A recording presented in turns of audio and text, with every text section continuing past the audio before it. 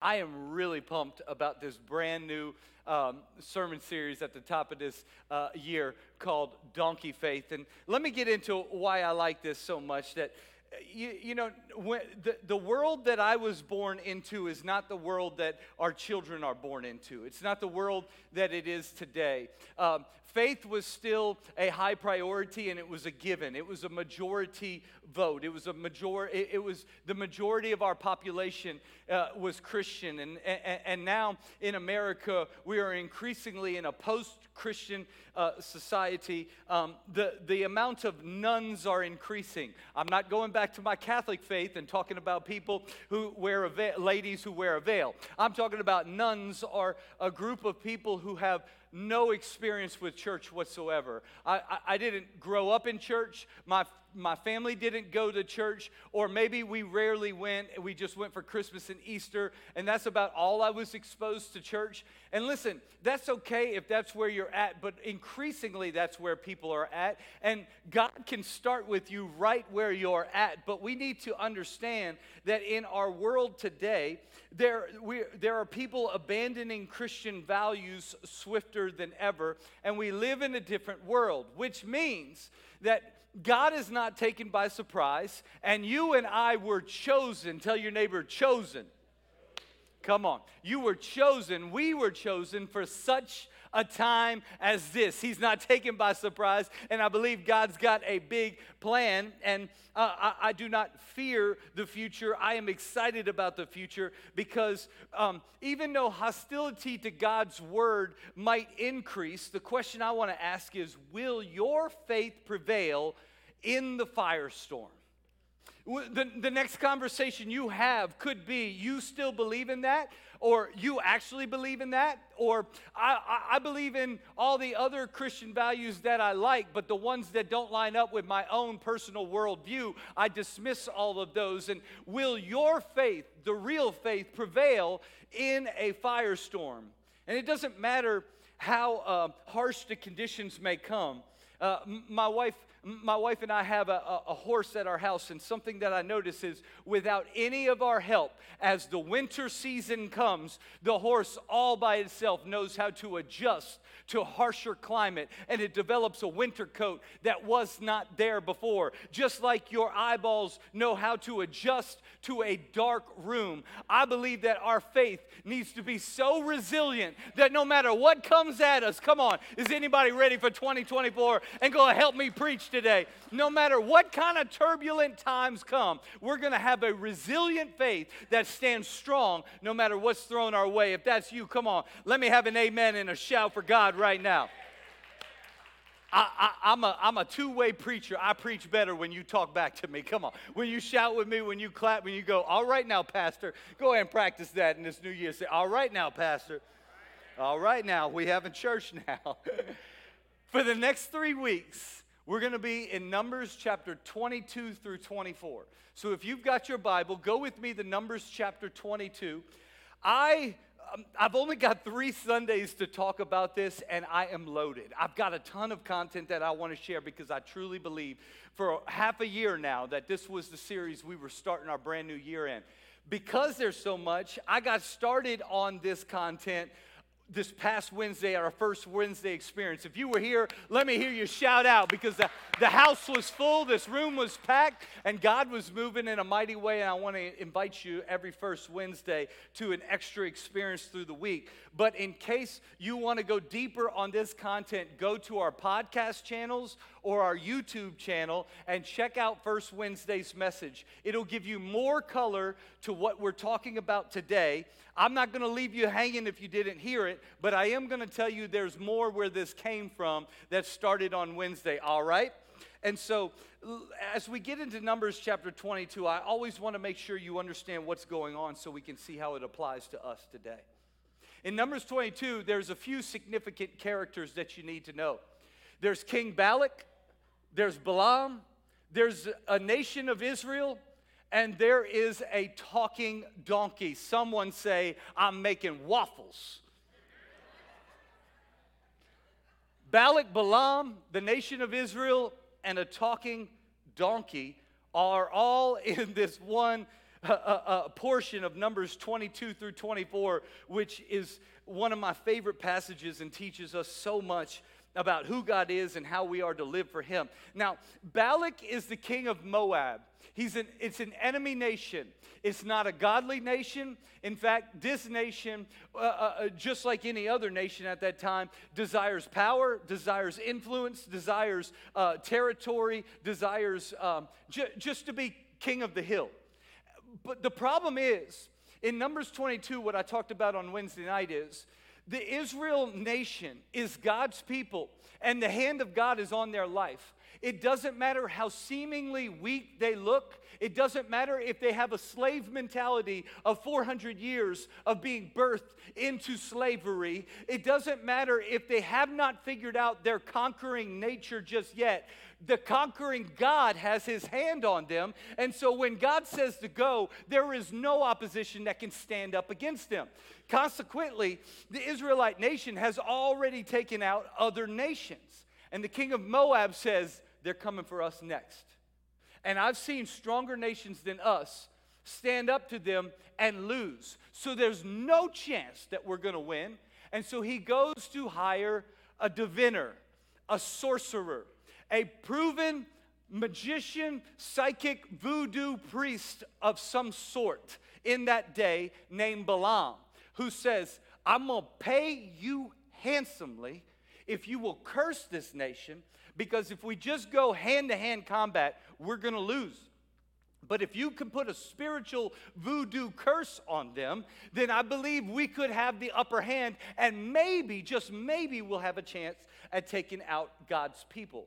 Oh, I wish I could preach to you something I preached on Wednesday, that the world is more scared of Christians realizing who they are than we realize. I think the Christian church needs to wake up and understand we have a conquering king with a name that's above every name, and demons flee when they hear that name. Can I get a shout of praise? So he tries to hire Harry Potter. I'm not joking. He tries to hire David Blaine of his time. Balaam has a proven track record of success. You want to know how I know this? Because he's still alive. Sorcerers at that time, if they did some sort of voodoo mysticism, I believe that you will prevail over this next nation. Guess what? If they attack that nation and they lose, guess who's the next person who dies? The sorcerer who was full of crap. They come home and they say, off with his head, gone. Like you would be dead if you were not successful. And Numbers 22 actually says he went to a proven sorcerer named Balaam. So Balaam, for the next 3 weeks, we're going to talk about him. He is an interesting character because at no point in our Bible is he ever positively mentioned, nor is he ever called a prophet. Yet somehow he had some mysticism that was successful at times and terribly off at other times, and yet he was called upon by kings. We need to pay attention to this character. In fact, in 1967, in Jordan, a city of Deir Allah, they were doing excavations and they found empirical evidence of the man Balaam of Beor, this actual sorcerer. It's without a doubt they're describing the same Balaam we're talking about today. And they found evidence that he was the type of person who sacrificed birds to open up their insides and study their intestines to try to discern divine revelation about a given matter. Some of you have seen things like this in The Chosen before. There's also evidence that he was the type of person who used spells and incantations with a wand. I'm not joking. Modern day Harry Potter. Not modern day. Balaam day Harry Potter. And so this is the type of person that he went after. By the way, if you have struggled to believe that the Bible is real, I just proved to you that in Jordan, in a city, they are still uncovering evidence that proves everything in here is accurate and true. Can I get an amen?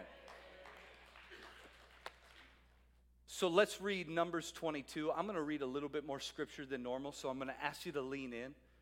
Don't go to sleep on me. Don't daydream on me, because the message I believe God's got is lined up and ready. It says so the next morning, Balaam got up, saddled his donkey, and started off with the Moabite officials. By the way, what I left out is the king Moab came to get Balaam. He told him no twice.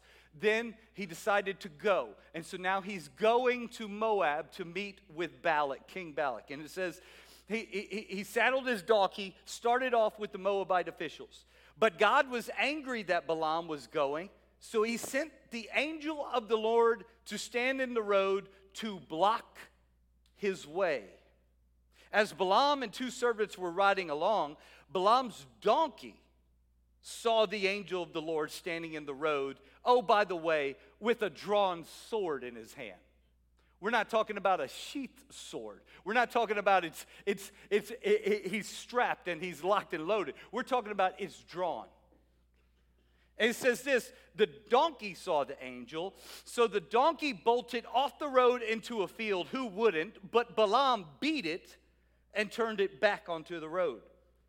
Then the angel of the Lord stood at a place where the road narrowed between 2 vineyard walls. When the donkey saw the angel of the Lord, it tried to squeeze by and accidentally crushed Balaam's foot against the wall. So Balaam beat the donkey again. Someone say, leave that donkey alone.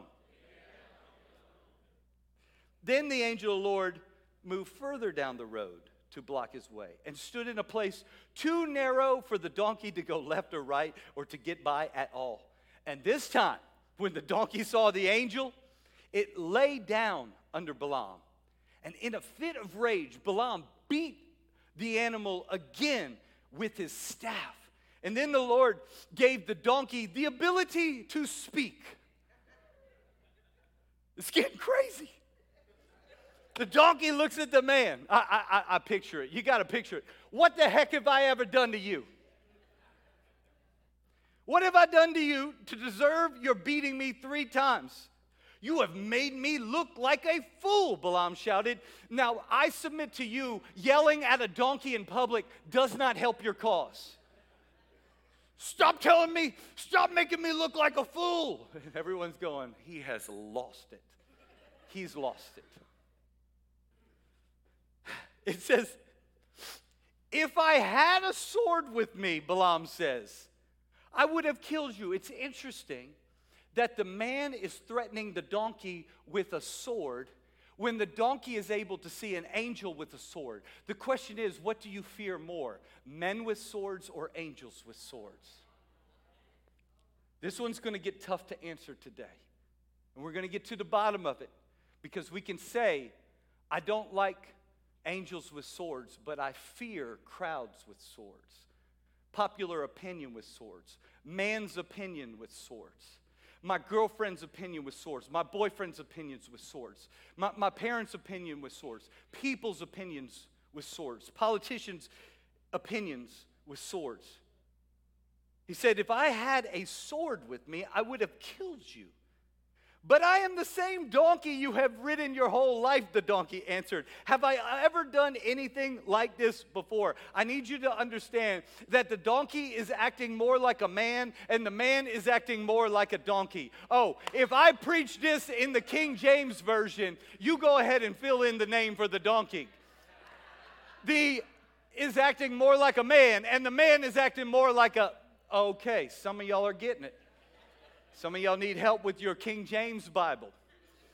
It's a 3-letter word, starts with an A. I'm just trying to preach Bible to you. The man's acting more like a donkey. Now, Balaam admitted, he said, no, you've never done this before, Balaam admitted. Then the Lord finally opened Balaam's eyes. And he saw the angel of the Lord standing in the roadway, oh, by the way, with a drawn sword in his hand. And Balaam bowed his head and fell face down on the ground before him. Why did you beat your donkey those 3 times? The angel of the Lord demanded him.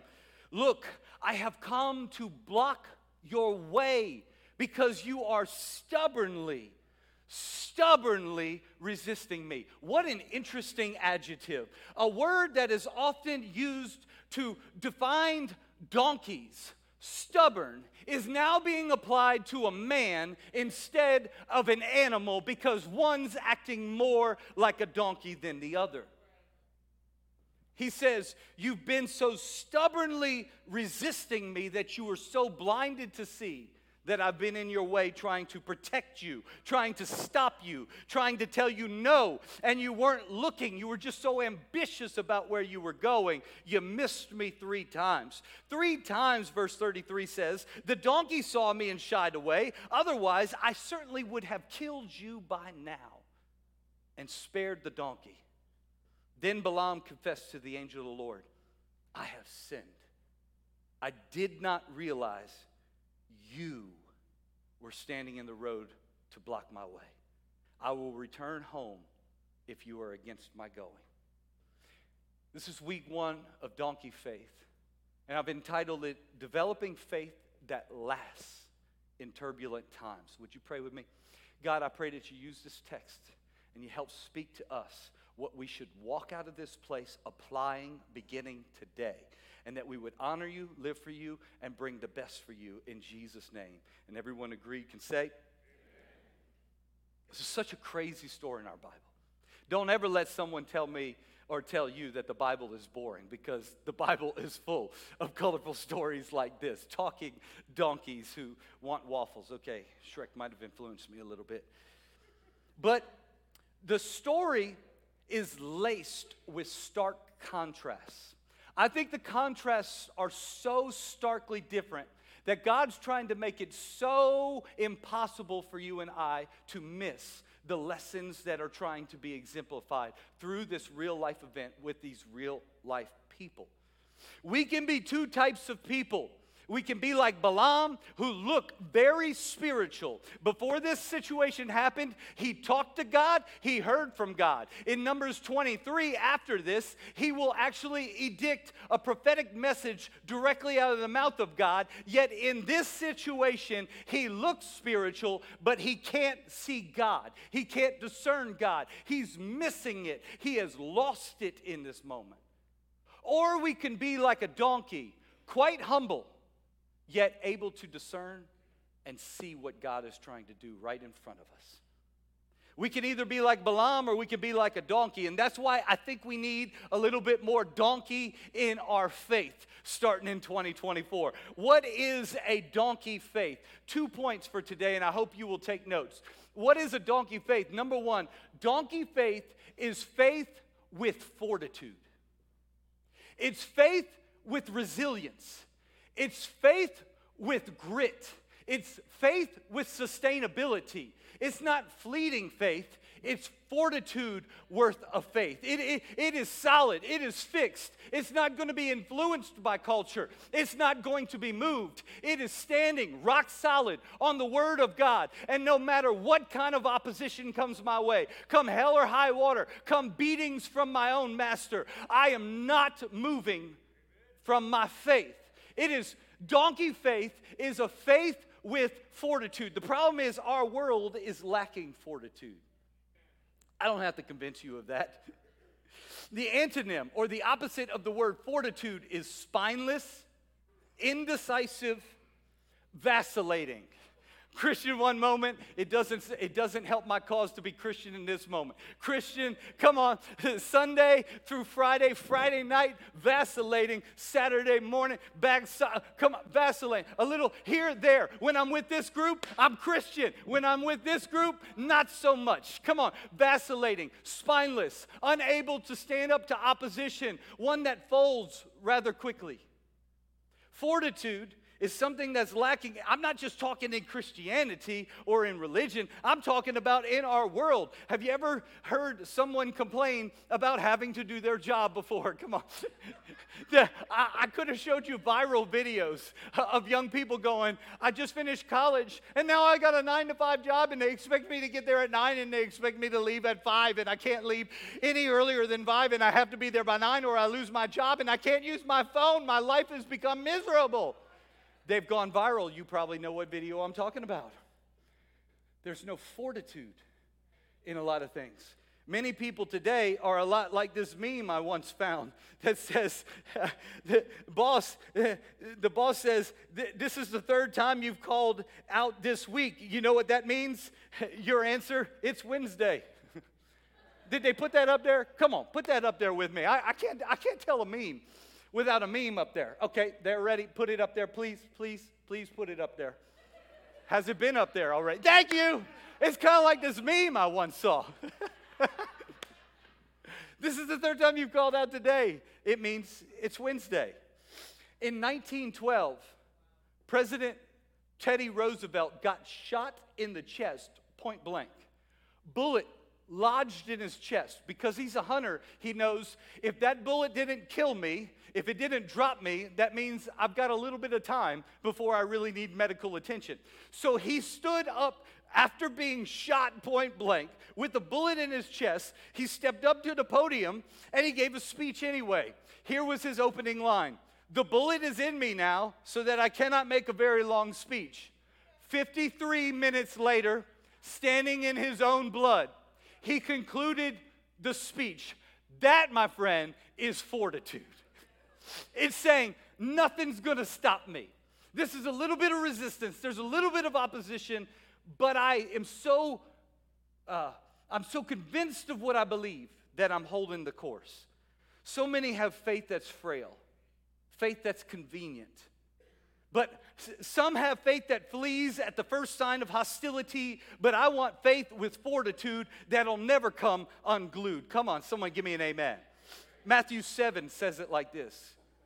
If you work these words into your life, you are like a smart carpenter who builds his house on solid rock. Rain poured down, the river flooded, a tornado hit, but nothing moved that house. It was fixed to the rock. Someone say fortitude. But if you just use my words in Bible studies and don't work them into your life, you are like a stupid carpenter who built his house on a sandy beach. And when the storm rolled in and the waves came up, it collapsed like a house of cards. My question for you today is, when your faith comes up against opposition, will it have fortitude or will it fold? Let me ask you this way. When opposition comes and tests your beliefs, will you have a wonky faith or will you have a donkey faith? You knew where I was going with that. Come on. Try to set you up. Keeping my rhymes going. You got to understand, the donkey had real opposition. Real opposition. We're not talking you might get canceled. We're not talking you might lose a few friends on social media. We're not talking you might lose your blue check, or we're not talking you might get passed over for the promotion. We're talking beatings. We're talking about to be sacrificed, about to become dinner for tonight because you are no longer serving my purposes. He was beaten time and time again. These are real bruises. They are wounds not just from anyone, they're wounds from a friend. And you know that wounds from a friend hurt even more. The donkey had a resilient, stubborn faith. And it goes something like this, and I want you to understand this too. Increasingly in our culture is going to ask you, you going to go with God or are you going to go with me? And if you don't go with me, I will cancel you. I will roll out on you. I will leave you out of the friend group. I will talk about you in other friend groups. And the question that they're going to ask you is this. You really going to cross me? And I want to tell you that a donkey faith says this. I love you. You know me. We have a good relationship. There's nothing inside of me, oh Master, who wants to cross you. We're tight. We've been loyal for a long time. I'm not looking to get into a fight with you. I'm not the one picking a fight with you. I'm not the one looking to have a disgruntlement with you. But let me make something painfully clear. If it comes down to crossing an angel with swords or crossing a man with swords, be very clear that I will cross you every single time you make me. Come on, can I get an amen here? A donkey faith says, I'm not looking to talk about that agenda item every single time we get together. I'm not looking to bring up the black eye every single time. I'm not looking to make our entire relationship about it. But if you choose to make our entire relationship about this and nothing else, if it comes down to crossing you or crossing God, I'm not looking to cross you. But if you're going to force my hand, be painfully clear, I will cross you every time before I cross him. A donkey faith understands that an angel with a sword, God with a sword, is far more fearful than a man with a sword. We've got to get the type of faith that says it's got faith with fortitude. Come beatings, come replacement, substitute out another mule, bring someone in a little bit different than me or better than me, start all over again, but I'm not crossing that angel that's right in front of me. I'm not crossing my faith. I would rather lay down and let you talk about me and rip me on social media and have your way with me than for me to cross God. I choose to cross you. But I'm not forcing your hand. Are any of y'all tracking with me? Because as Christians, we don't need to be the type who's always looking to pick a fight. We're looking to love, and we're looking to look past. I thank God looked past my sin for a very long time before I bowed my knee to him. So I'm looking to develop a relationship, but make it very clear, I'm not going to cross God over crossing you. Number 2, donkey faith values God's word above man's opinion. The donkey was more concerned with God's message than his master was. Contrast that with Balaam. He went in and out of touch with God's voice. In early's number 22, Balak says, come, curse these people. He says, wait right here. I'm going to go talk to God. Let me see if God gives me permission. The first time God says, what are these people? Have nothing to do with them. Do not go. Do not curse. So he goes back and he says, I cannot do it. The second time they come back with more prestigious men, look it up in your own Bible. They rolled up with celebrities and high politicians. He brought more money than before, and he said, I will hook you up for life. You will have a position of influence all your life. Just come and curse these people for me. Balaam says, I can't do anything God doesn't tell me. So he goes into a prayer room, and I believe tries to convince God, please let me go. I'll find a way to obey you and still get the paycheck. Let me go. And so the Bible says that finally, Balaam goes. Then he has sudden stupidity that for the next 22 verses or so, he can't see God when it's an angel standing in front of him with a drawn sword. You could talk to him in prayer. You heard him in 2023, but you can have a 2024 of sudden stupidity, even if just for a few verses, even for just a few days, few weeks, few seasons, few months. And then in Numbers 23, he goes back to hearing God's voice and speaking exactly what God says, blessing a people that the people hired him to curse. It proves to us that you and I can go in and out of hearing God's voice. We could go in season and out of season. We could be on fire and in step, and then we can be completely oblivious to it, yet call ourselves Christian, in tune, on fire with God, yet I can't even see the angel in front of me. My donkey can see it before I can. And when you get to those seasons in life, I don't want to pick on you. I tell you, do everything you can to go all back in, to get back to the voice of God. The Lord says, I am the good shepherd, and my sheep know my voice. He desires to connect with you. He desires to guide you. His light is a lamp unto our feet. And when you don't have that lamp very close, you are wandering in darkness going, the light is all around. And even your donkey's going, no, it ain't. You walking in one of the darkest pits you've ever walked in, deceiving yourself because I can see what you can't see. We can slip in and out of touch with God. How often do we do this when we get big-eyed for the world's prize? I think it often happens when we're on fire and then the world offers us something better. And in a moment of, this could be good, we'll even try to convince God, I'll tithe off of this. I mean, he's got a big paycheck. Come on, this will hook up your church. If I got this kind of influence, I'd be in government circles. Do you imagine what I could do for Christianity and the kingdom? And you're trying to convince God to do something that he said, do not go, do not curse.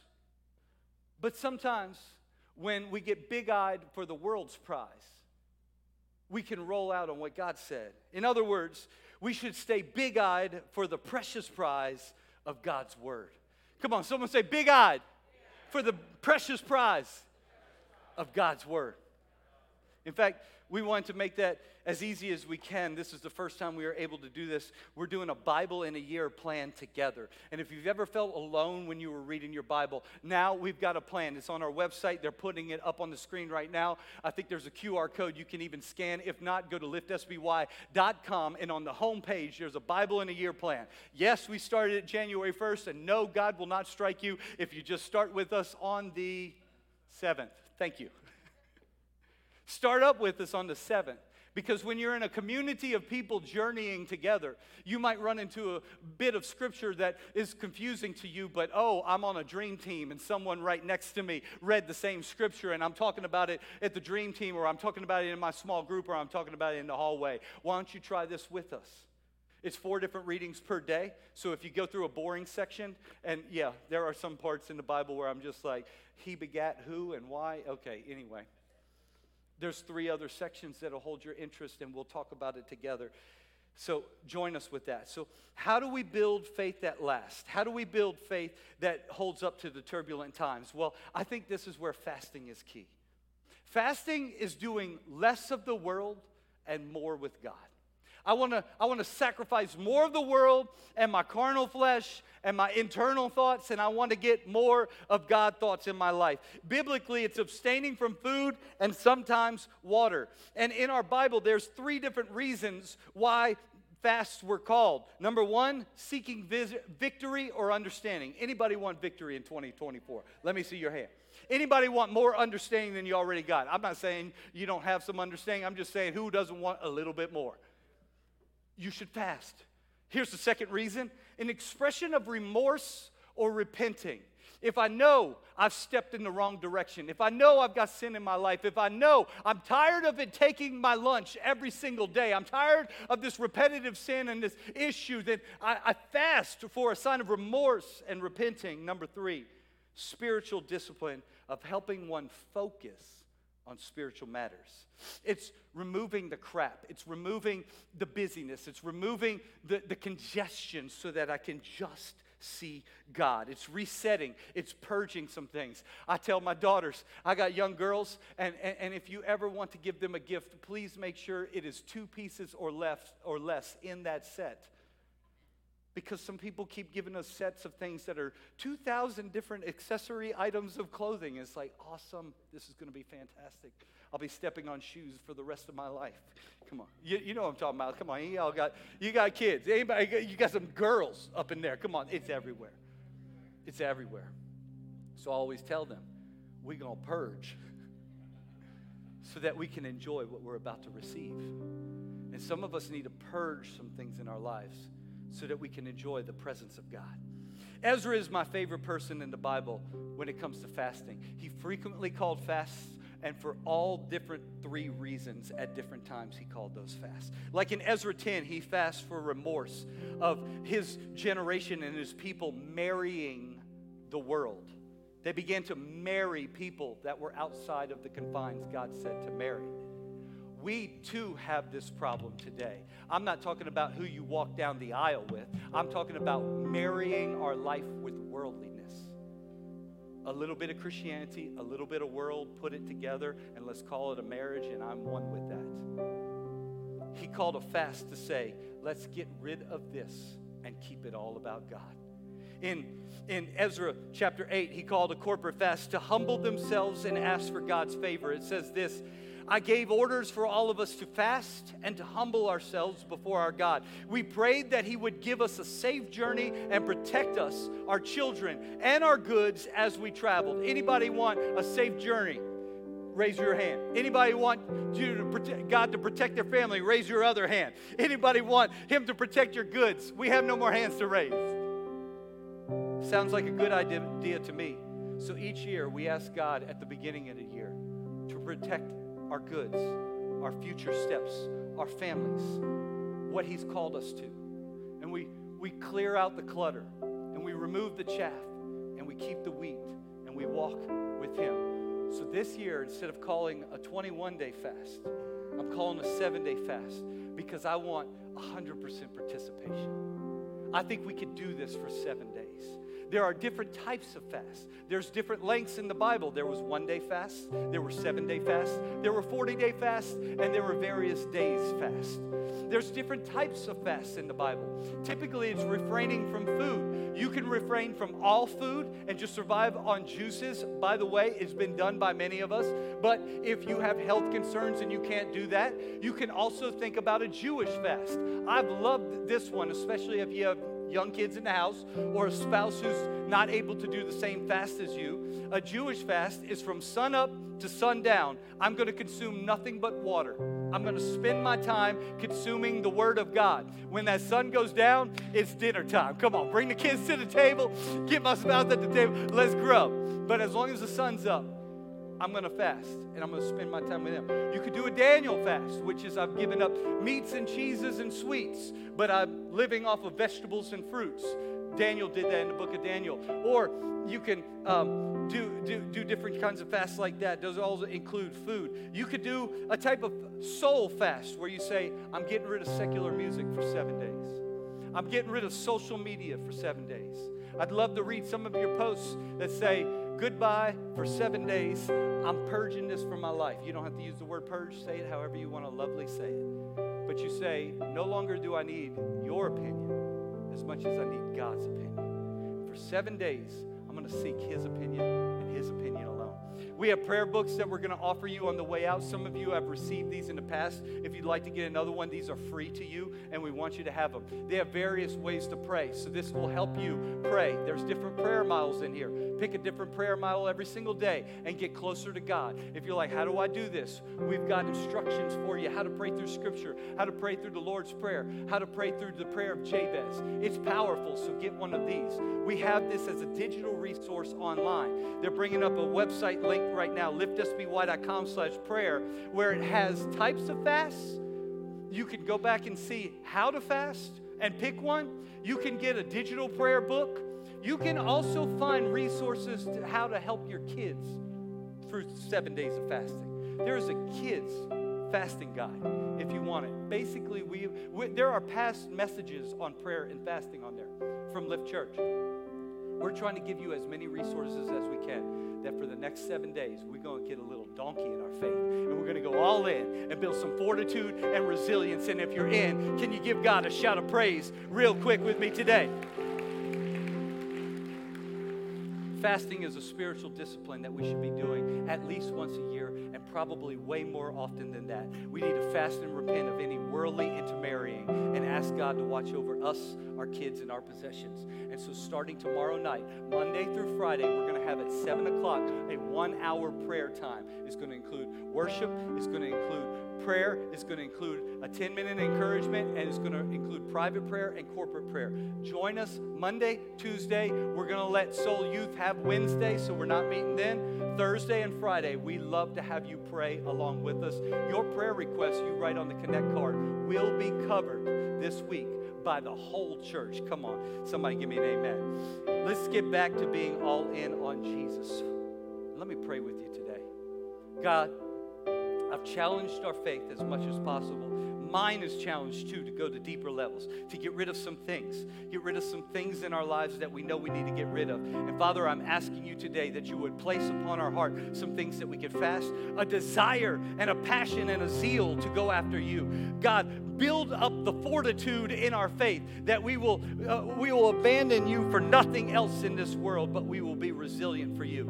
And if you're under the sound of my voice and you're hearing God calling you today, I'm going to ask you, I won't call you forward and I won't embarrass you, but I'm asking you today, if you know I have not been all in with God, or maybe I have in the past, but I haven't been lately. If you know that today is the day to repent of your sin and go back to Him, would you just quickly throw your hand in the air and say, this is my year. I'm dedicating it to Him. I see hands all over the place. Don't hesitate. Hands are still going up. Hands all over the room. Thank you, thank you. If you're online, you say, that's me too. Come on, go all in. Right in the chat, I'm going all in. And we want to help you take those next steps of faith. Look at me real quick, everybody. If you raised your hand, something I didn't have time to preach, is that when Balaam figured out that his eyes were open, that God is good, it says he laid down his head face to the ground. Can I tell you the most dangerous thing you could do to a person holding a sword is to completely expose your neck? In other words, he's saying, I completely surrender to you. I go all in. I trust you with my entire life. And if you just raise your hand, I want you to bow your head to God, and I want you to go all in with him and trust him. The whole church is going to pray out loud, and I'm going to lead you in a prayer. Would you repeat this after me and say, Jesus, I give you my life. I know I'm a sinner. I've made many mistakes, and I ask you to forgive me of all of them today. I get a brand new start because Jesus died on that cross, and he is the Son of God, and he paid my price. So I am forgiven today, and I'm starting all over again. In Jesus' name I pray. And the church said, amen and amen.